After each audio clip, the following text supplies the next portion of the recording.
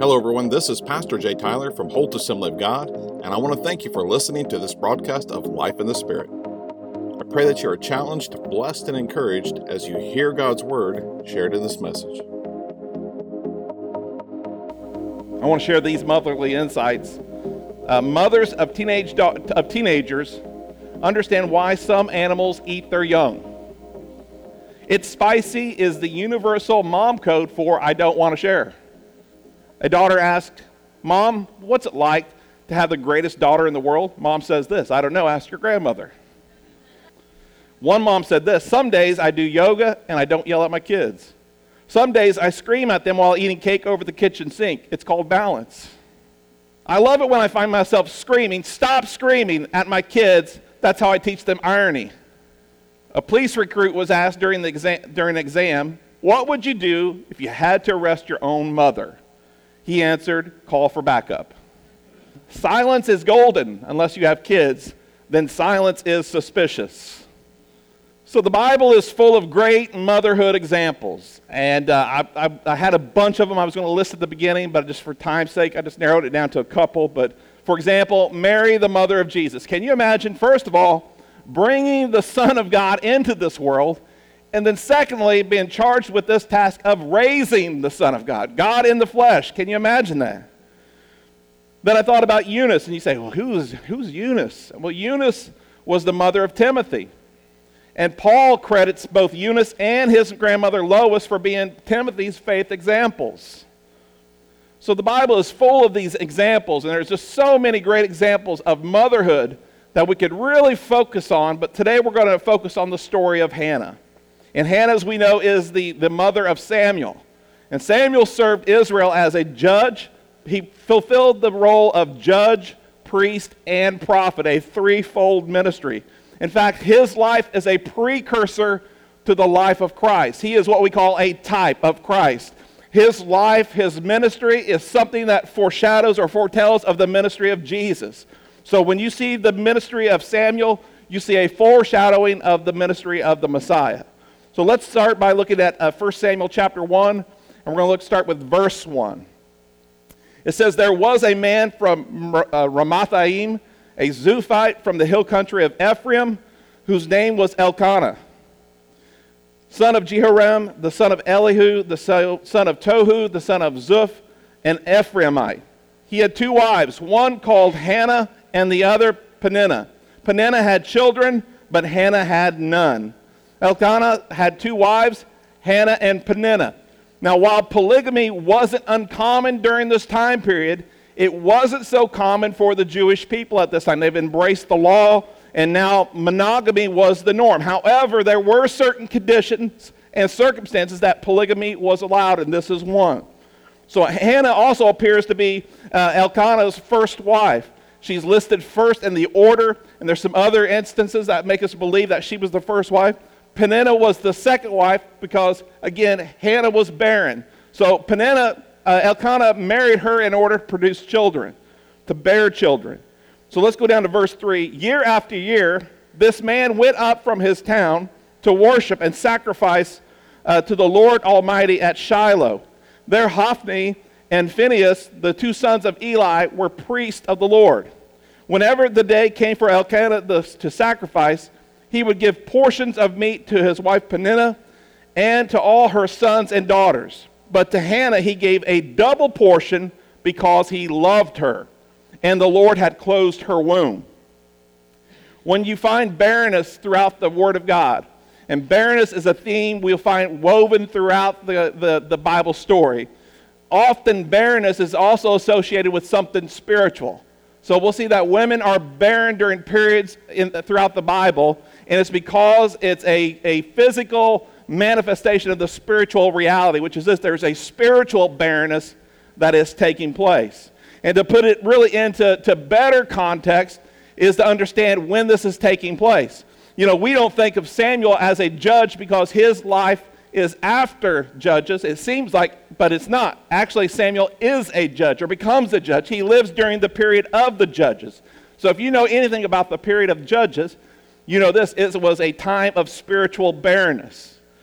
So during this period of the Judges, this is what takes place. And if you're not familiar with it, Israel would serve God. They would be passionate about their service to God, but slowly just began to drift away from God. They would backslide. And they would turn away from God, and they would begin to embrace the culture and the gods who lived near them. As a result, God would allow the Israelites to become oppressed by those very nations. So while under the oppression of these nations, Israel would cry out to God in repentance. Of course, God would respond in love and mercy and grace, and he would raise up a judge, a deliverer, a type of Messiah who would deliver Israel from its enemies and also restore their spiritual growth or their path back towards God. So as long as the judge lived, Israel would remain faithful to God. But as soon as the judge died, what would take place is Israel would begin to backslide once again, slip further back into sin. That process repeated itself at least 12 times over a period of 300 years. Just a cycle of sin. The verse that best summarizes this spiritual condition of Israel during this time in which Hannah was barren is Judges 21:25. It is the verse that really gives you an understanding of what was taking place in Israel during those days. It's Judges 21:25. In those days there was no God in Israel. Every man did that which was right in his own eyes. Our nation embraces that same point of view today. And you can say, well, that doesn't seem so bad. At least they're doing right. No, it's doing what's right in their eyes, as opposed to doing what's right in God's eyes, in the sight of God. So instead of embracing moral and spiritual absolutes, what we do is we serve a God of our own creation, of our own ideology. So the Bible says this: there is a way that seems right to a man, but its end is the way of death. So whenever we live by what we think is right, rather than what's right in God's sight, this is what takes place. It's a very, very slippery slope, and it ends in a bottomless pit. Hannah was barren and would have considered herself as inadequate because she was barren. You say, well, that sounds kind of like a tough label to put on her. And the reason why she would have felt inadequate as a wife, because she was unable to bear children. You know, back then, bearing children, specifically male children, as we understand throughout the Word of God, would have been considered her greatest honor, her greatest duty, her greatest achievement. How can I give my husband more honor, respect? How can I have more honor and respect as having children, having a male child? So Hannah, being unable to fulfill this promise, surely would have felt inadequate.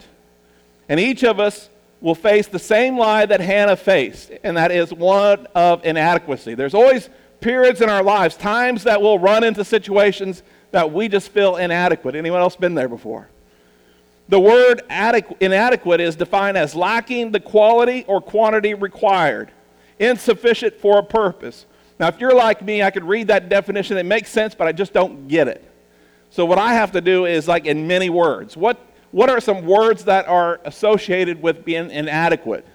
Check this out. Insufficient, deficient, incomplete, limited, pathetic, incapable, not good enough, lacking, leaving much to be desired, ineffective, unskillful, inept, useless, inferior, impotent, powerless, not up to stuff, lousy. Anybody ever identify with those terms before, those titles? And the answer is sure you have. Each and every one of us have. Each and every one of us have felt at our time that we can identify with those terms. Every one of us has believed or come to believe or felt or thought we were deficient, limited, pathetic, not good enough, not up to snuff, useless, inferior, impotent. The list goes on and on. We've all faced this lie at some point in our times, but here's the question. Are you still embracing that lie? Because the truth is this, that of course none of us are inadequate in Christ Jesus. None of us. We have something that God has placed in us, His plans, His purposes. He has that DNA in us. And so embracing a lie will keep us from experiencing God's plan and purpose for our lives. Listen what the Bible says to you about yourself in Christ. Philippians 4:13, I can do all things through Christ who what? Gives me strength. He strengthens me. Apply that verse to your life. It's part of God's promise. It's part of His plan. If you ever do this, if you don't apply that to your life, if you walk opposite of that or not in light of that truth, what becomes is that you do feel inadequate. You'll run into failure. You run into situations where you can't fulfill what you feel like you're supposed to do, and you feel inadequate. It's a natural human reaction. But you know this, that you could get stuck in that natural human reaction, and that's not God's plan for your life. What God says about us, who we are in Christ, should determine how we think and then how we begin to live our lives. It should direct our steps. If you feel inadequate for any reason, remember this, it's a lie. It's a lie. God created you to fulfill a glorifying purpose. Do you know what keeps you the most back, or what keeps you from fulfilling God's purpose for your life? And the answer is this, you. You. It's not the enemy, it's not the world. What keeps you from fulfilling God's plan and purpose for your life is you. You're your biggest obstacle. Now, knowing that is helpful. And I know we live in a time where we like to blame everyone else, everything else, but we're our own problem. We're our own biggest problem. The good news is that can be taken care of if we just let God do it. Proverbs 23:7 says this, "For as he thinks in his heart, so he is." If you feel inadequate, you think you're inadequate, guess what you're going to be? See, but if you have to answer this question, who you are in Christ, again, you may feel inadequate, that's fine, but you have to combat that with truth and what God's Word says. Because if you don't change your thinking, it will become a self-fulfilling prophecy.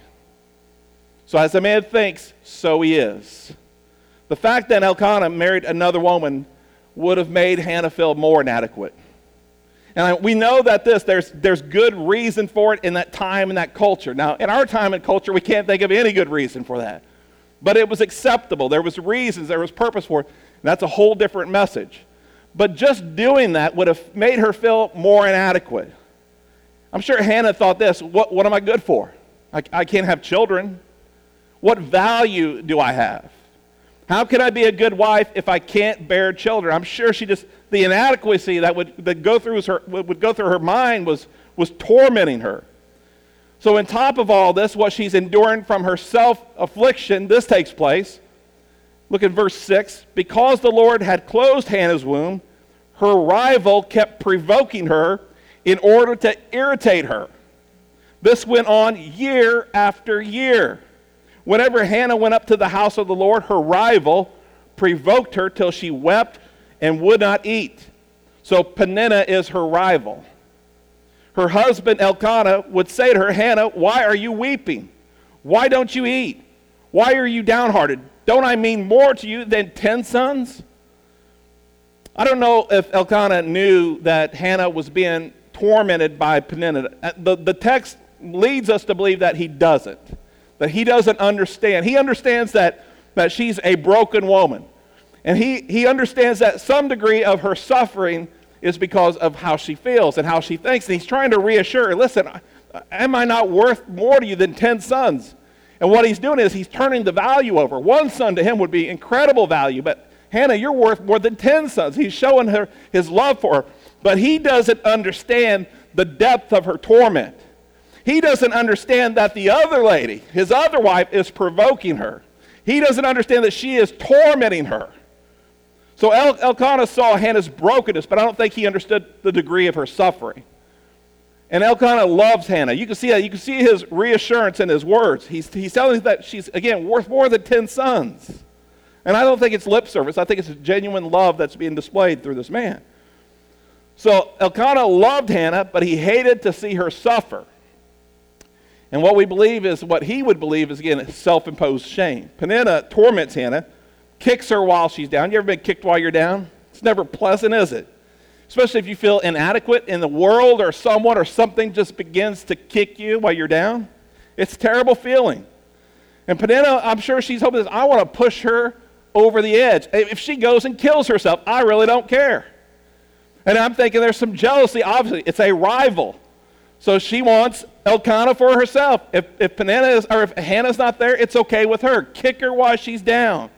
But Hannah's no pushover. Hannah's no pushover. Hannah in her weakness remains a woman of great faith. And out of her suffering, she responds to God in faith. Look at this in verse 9. Once they had finished eating and drinking in Shiloh, Hannah stood up. Now Eli the priest was sitting on his chair by the doorpost of the Lord's house. In her deep anguish, Hannah prayed to the Lord, weeping bitterly. And she made a vow, saying, Lord Almighty, if you will only look on your servant's misery and remember me, and not forget your servant, but give her a son, then I will give him to the Lord for all the days of his life, and no razor will ever be used on his head. The house of the Lord at this time is not the temple. The house of the Lord is the tabernacle that Moses built. So the tabernacle wasn't set up in Jerusalem at this time. It was set up in Shiloh. So once a year, they would travel to Shiloh to go and worship the Lord at a feast. That doesn't mean that's the only time they went to church or they gathered together, but they would come only to Shiloh at certain times of the year. It was a distance. It was a travel situation. But we don't know how many times this takes place. How many times Hannah goes to this feast and begins to celebrate and worship God. And out of her brokenness, we don't know how many times she pleads with God for a son, begging him for a child. We don't know how many times that she went home and tried to have a child and failed. How many times did this pattern take place? We don't know. But on this occasion, Hannah does something a little different. She makes a vow. God, give me a son, and I'll give him to you. Now, there are spiritual parallels between the New Testament and the Old Testament. And if you don't see the parallels between God, the Father, and his Son, then I think it's interesting to study this one, because we see that exact parallel taking place. See, God gave his only son, right? Hannah is willing to give her son to God. It's kind of a reverse thing, but it's the same situation. God, in turn, offers his son as a sacrifice. Hannah is sacrificially offering her son to God. So Hannah vows to give her son as a Nazirite. Just real quickly, a Nazirite doesn't mean they are a person from Nazareth. John the Baptist was a Nazirite. Okay, Samson was a Nazirite. Paul, you can make a vow, a Nazirite vow. Paul made a Nazirite vow in the book of Acts. He took a special oath of dedication unto God. So as Hannah prayed at the tabernacle in her deep anguish, Eli, the high priest, makes this observation as she's praying just in her anguish. Check this out. As she kept on praying to the Lord, Eli observed her mouth. Hannah was praying in her heart, and her lips were moving, but her voice was not heard. Eli thought she was drunk and said to her, "How long are you going to stay drunk? Put away your wine." "Not so, my lord," Hannah replied. "I am a woman who is deeply troubled.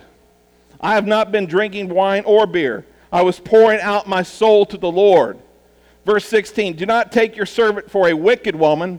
I've been praying here out of my anguish and grief."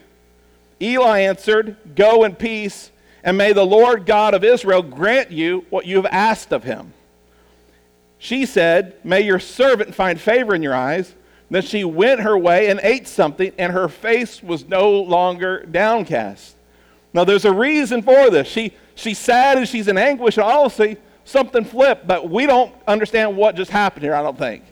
What made her flip? There's a reason why, because Eli is the spiritual leader of Israel. He is the priest. All right, he is the high priest.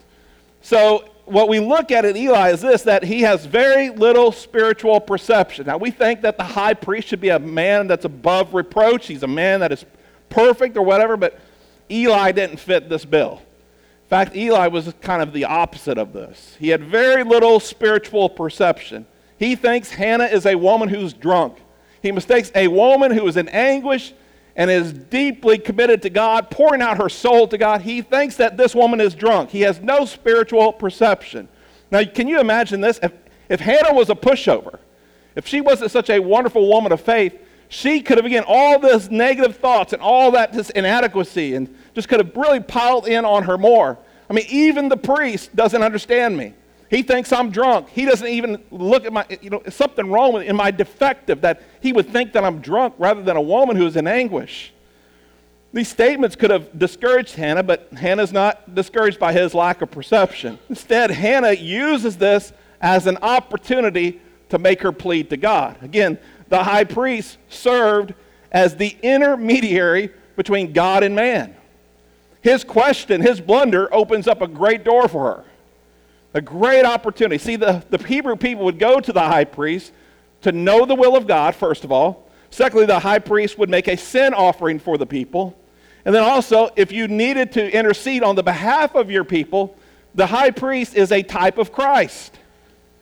So he is interceding on the behalf. Where is Jesus now? At the right hand of God. What does he do? He makes intercession for the saints. The same thing's taking place. Eli's blundered opens, that's why her character, that's why her reaction changes. She goes from sad to glad. He asked me, hey, you're drunk. No, I could tell him, and then he blesses my request.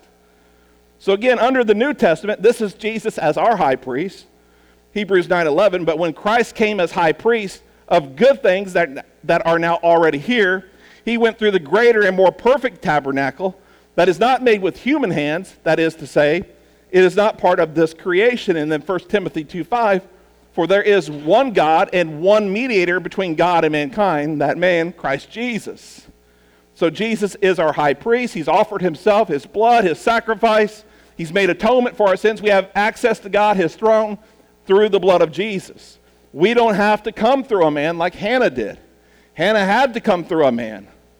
So Hannah doesn't get unnerved by Eli's lack of spiritual awareness, but she uses this conversation to open the door to God.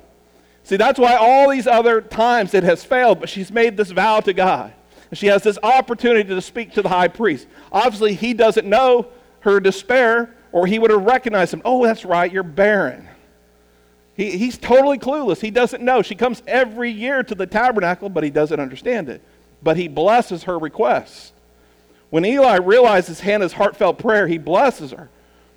So when it comes to faith, we'll all encounter obstacles.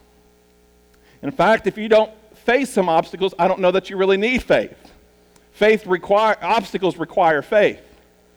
Hannah faced many obstacles that could have derailed her faith if she allowed. Or people and situations will come in as deterrents. They try to damage our faith journey, but we have to make this decision to remain committed.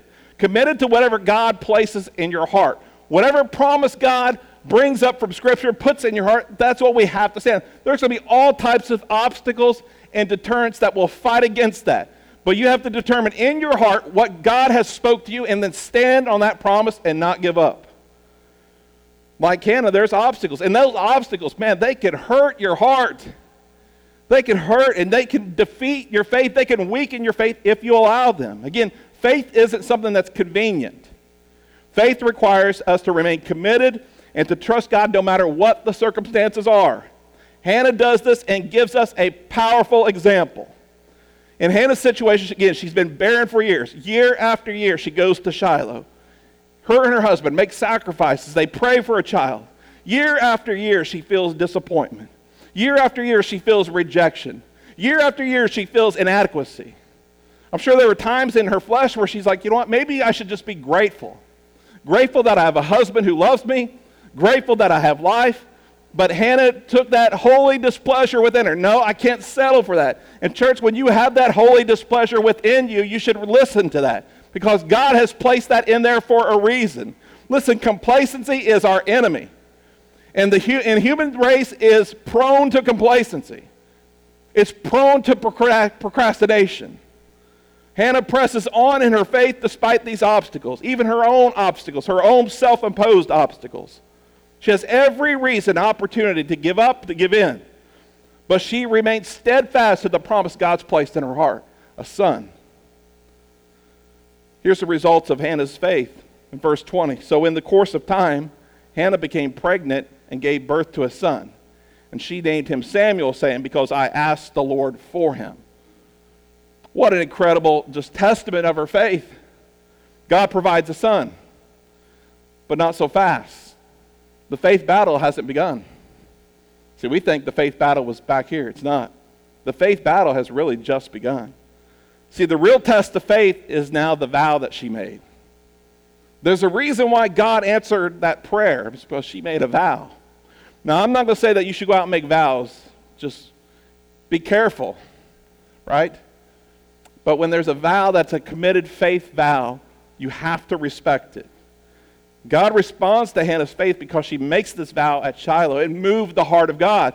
See, it moved the heart of God because He knows what He's going to do, that He's going to give His son one day. And when He says that when he hears the prayer that Hannah says, God, I'm willing to give you my son. He's yours. It moves the heart of God. It moves his heart to action. So Hannah's real faith test would be her obedience to her vow of faith. So verse 21, when her husband Elkanah went up with all his family to offer the annual sacrifice to the Lord and fulfill his vow, Hannah did not go. She said to her husband, after the boy is weaned, I will take him and present him before the Lord, and he will live there always. Do what seems best to you, her husband Elkanah told her. Stay here until you have weaned him, only may the Lord make good his word. So the woman stayed at home and nursed her son until she had weaned him. Now Hannah, again, was given a son by God, and his name even bears that gift. But think about this, once he's weaned, what does that mean? You can say, well, I could wean a child for a long time. But in that culture and time, that meant 22 to 24 months. Now, some of you ladies already understand that dynamic of nursing that child for 22 to 24 months. You barely have a toddler, and now you got to give him up. This child that you wanted all your life, for years, probably for at least a decade, I would imagine.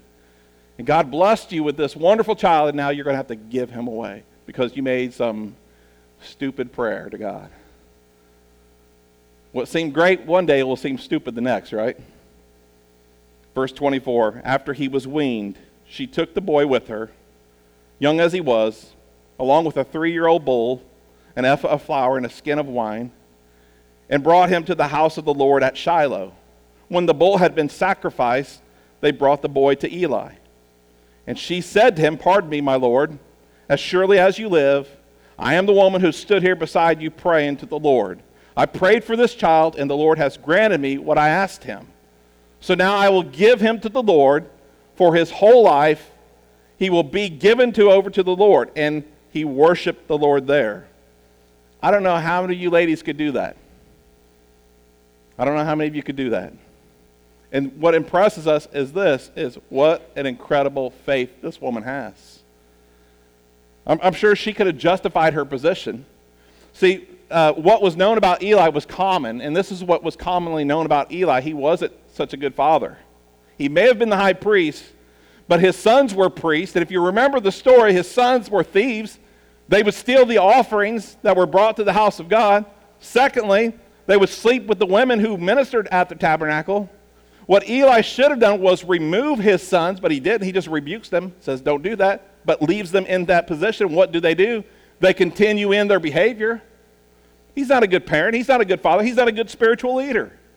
Why would I leave my son, whom God has given me, over to this man? As a parent, I would have tried to renegotiate my vow with God. Hey, God, but here's the problem with that. She knew what kind of man he was prior to her vow. She knew what kind of man he was.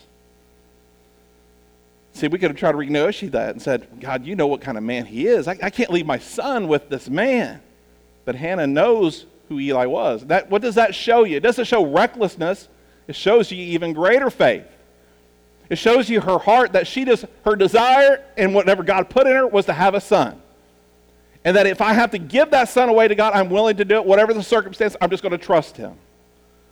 Hannah, making this vow, knows who Eli was. And not only does she make a vow, but she makes a vow to dedicate him as a Nazarite. A Nazarite, which is one of the most dedicated vows to give to God. And here's the key. Before Samuel was born, he already belonged to God because she had already given him to God. So she can't take what's God's. Church, we do that awful lot. If we would just respect and obey God's word and not take what's his, man, God could bless us in so many ways. But I'm wondering how many times that Aunt Hannah, as she dropped this child off and was making herself, or made herself ready to take this child to drop him off, how many times did she want to say, you know what? Man, I just can't do this. I can't give my son away. 2 years, this had to be brewing in her. And when that 2 years takes place, and that day comes where she has to take her son to God, I'm sure it was a heart-wrenching day. Despite her feelings, Hannah kept her word, and this is how she stays in contact with Samuel and with her dedication to God. Verse 18, Samuel ministered before the Lord even as a child, wearing a linen ephod. Moreover, his mother used to make him a little robe and bring it to him year by year when she came up with her husband to offer the yearly sacrifice. And Eli would bless Elkanah and his wife and say, "The Lord give you descendants from this woman for the loan that was given to the Lord." Then they would go to their own house. What was that journey like for Hannah every year? The excitement to see her son? Sure. But can you imagine the trip back home? The trip going back home, I get to see my son, but I got to leave my son every year. How many times did she cry out, "God, I made a mistake. God, I can't do this. I got to take him back home." The courage and commitment she demonstrates, I think, is one of the most unrecognized faith models or examples that we find in Scripture. You don't hear a lot of people talking about the faith of Hannah, but she demonstrates some of the most incredible faith throughout the Word of God. She's an amazing woman of faith who trusts God with all of her heart. Despite the obstacles, the variables, she remains faithful to God and her promise. As a result of her commitment, God blesses her and Elkanah. Check this out, verse 21. And the Lord visited Hannah so that she conceived and bore 3 sons and 2 daughters. Meanwhile, the child Samuel grew before the Lord. She goes from 0 to 6. 0 to 6 if you count Samuel. I said earlier, Samuel is a type of Christ. His life foreshadows and reveals the life of Jesus years before Jesus came in the flesh. And in the New Testament, Mary and Joseph had at least 5 children, maybe 6. Jesus was conceived by the Holy Spirit. He has no earthly father. Some believe that he had 6 siblings, some say 5. It just depends on how you read the Scriptures. But really, all of them are half-siblings because Jesus' father was God. His mother was Mary. Elkanah is the first of 6 children belonging to Hannah and Elkanah, but the opposite is this, that Hannah gives her first son to God. God gives his first son to man.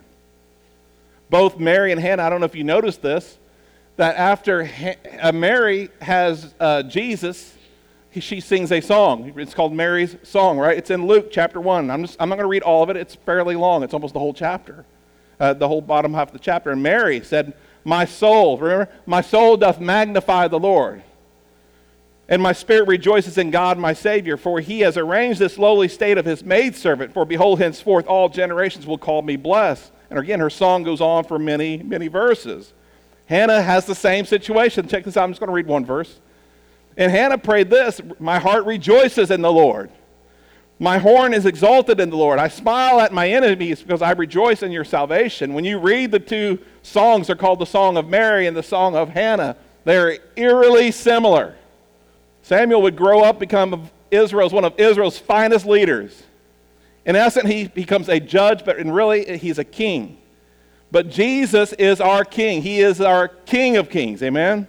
Samuel also became the high priest. But Jesus is our high priest. And he offered himself as a sacrifice for our sins. And he's now seated at the right hand of God. And he makes intercession for us because he is our high priest. Samuel served as prophet. He was the prophetic voice of the nation. Not only that, he anointed Israel's first 2 kings, Saul and David. He was the prophetic voice of the nation. But here's the deal. Jesus is our prophet. He is the living Word of God. He's the living Word of God. Imagine the Bible without Samuel. Imagine the Bible without Samuel and the impact, the ripple effect that he has throughout the Word of God. Imagine him being taken out of the Scriptures. See, if Hannah doesn't display her faith, there is no Samuel. This woman's faith plays a huge factor in the history of God's people. Hannah's faith to believe God for a son and to dedicate him to God is a major story in the story of redemption. Don't ever think as a mom, as a wife, a child, a husband, a father that you are inadequate. Don't ever feel like you are inadequate. Don't ever think that whatever God has trusted you with is insignificant. Because look, we can look at this story very simply. All she wants is a child. All she wants is a son. And if she can have a son, then she can fulfill God's plan for her life. I don't know about you, that's a very simple goal. A very simple goal. I understand she has some situations, circumstances that worked against that. But all she wants to do is be a faithful mom and a faithful wife. And look how God uses that incredible example and how God blesses not only her and her family, but all of us today. If a God can use a woman in her brokenness to impact the history of faith, then why can't he do the same for you? And he can and he will. God's got an amazing plan for each and every one of us. If he can use Hannah, he can use you. And that doesn't diminish her as a person. It just, she is a human being, just like you and I. There was no royalty there. There was nothing special about her. She's simply like you and I, a worshiper of God. So if God could use Hannah, then he can use us, any one of us, for his glory. If we'll do this, commit to his plans and purposes by faith. Once again, I'd like to thank you for listening to this message. It was an honor to be able to spend this time with you in God's Word. If you have any questions or would like to find out more about Holt Assembly of God, please go to our website at www.holtag.org and connect with us there. Until our next broadcast of Life in the Spirit, I hope that you have a great day as you serve the Lord Jesus with a grateful heart.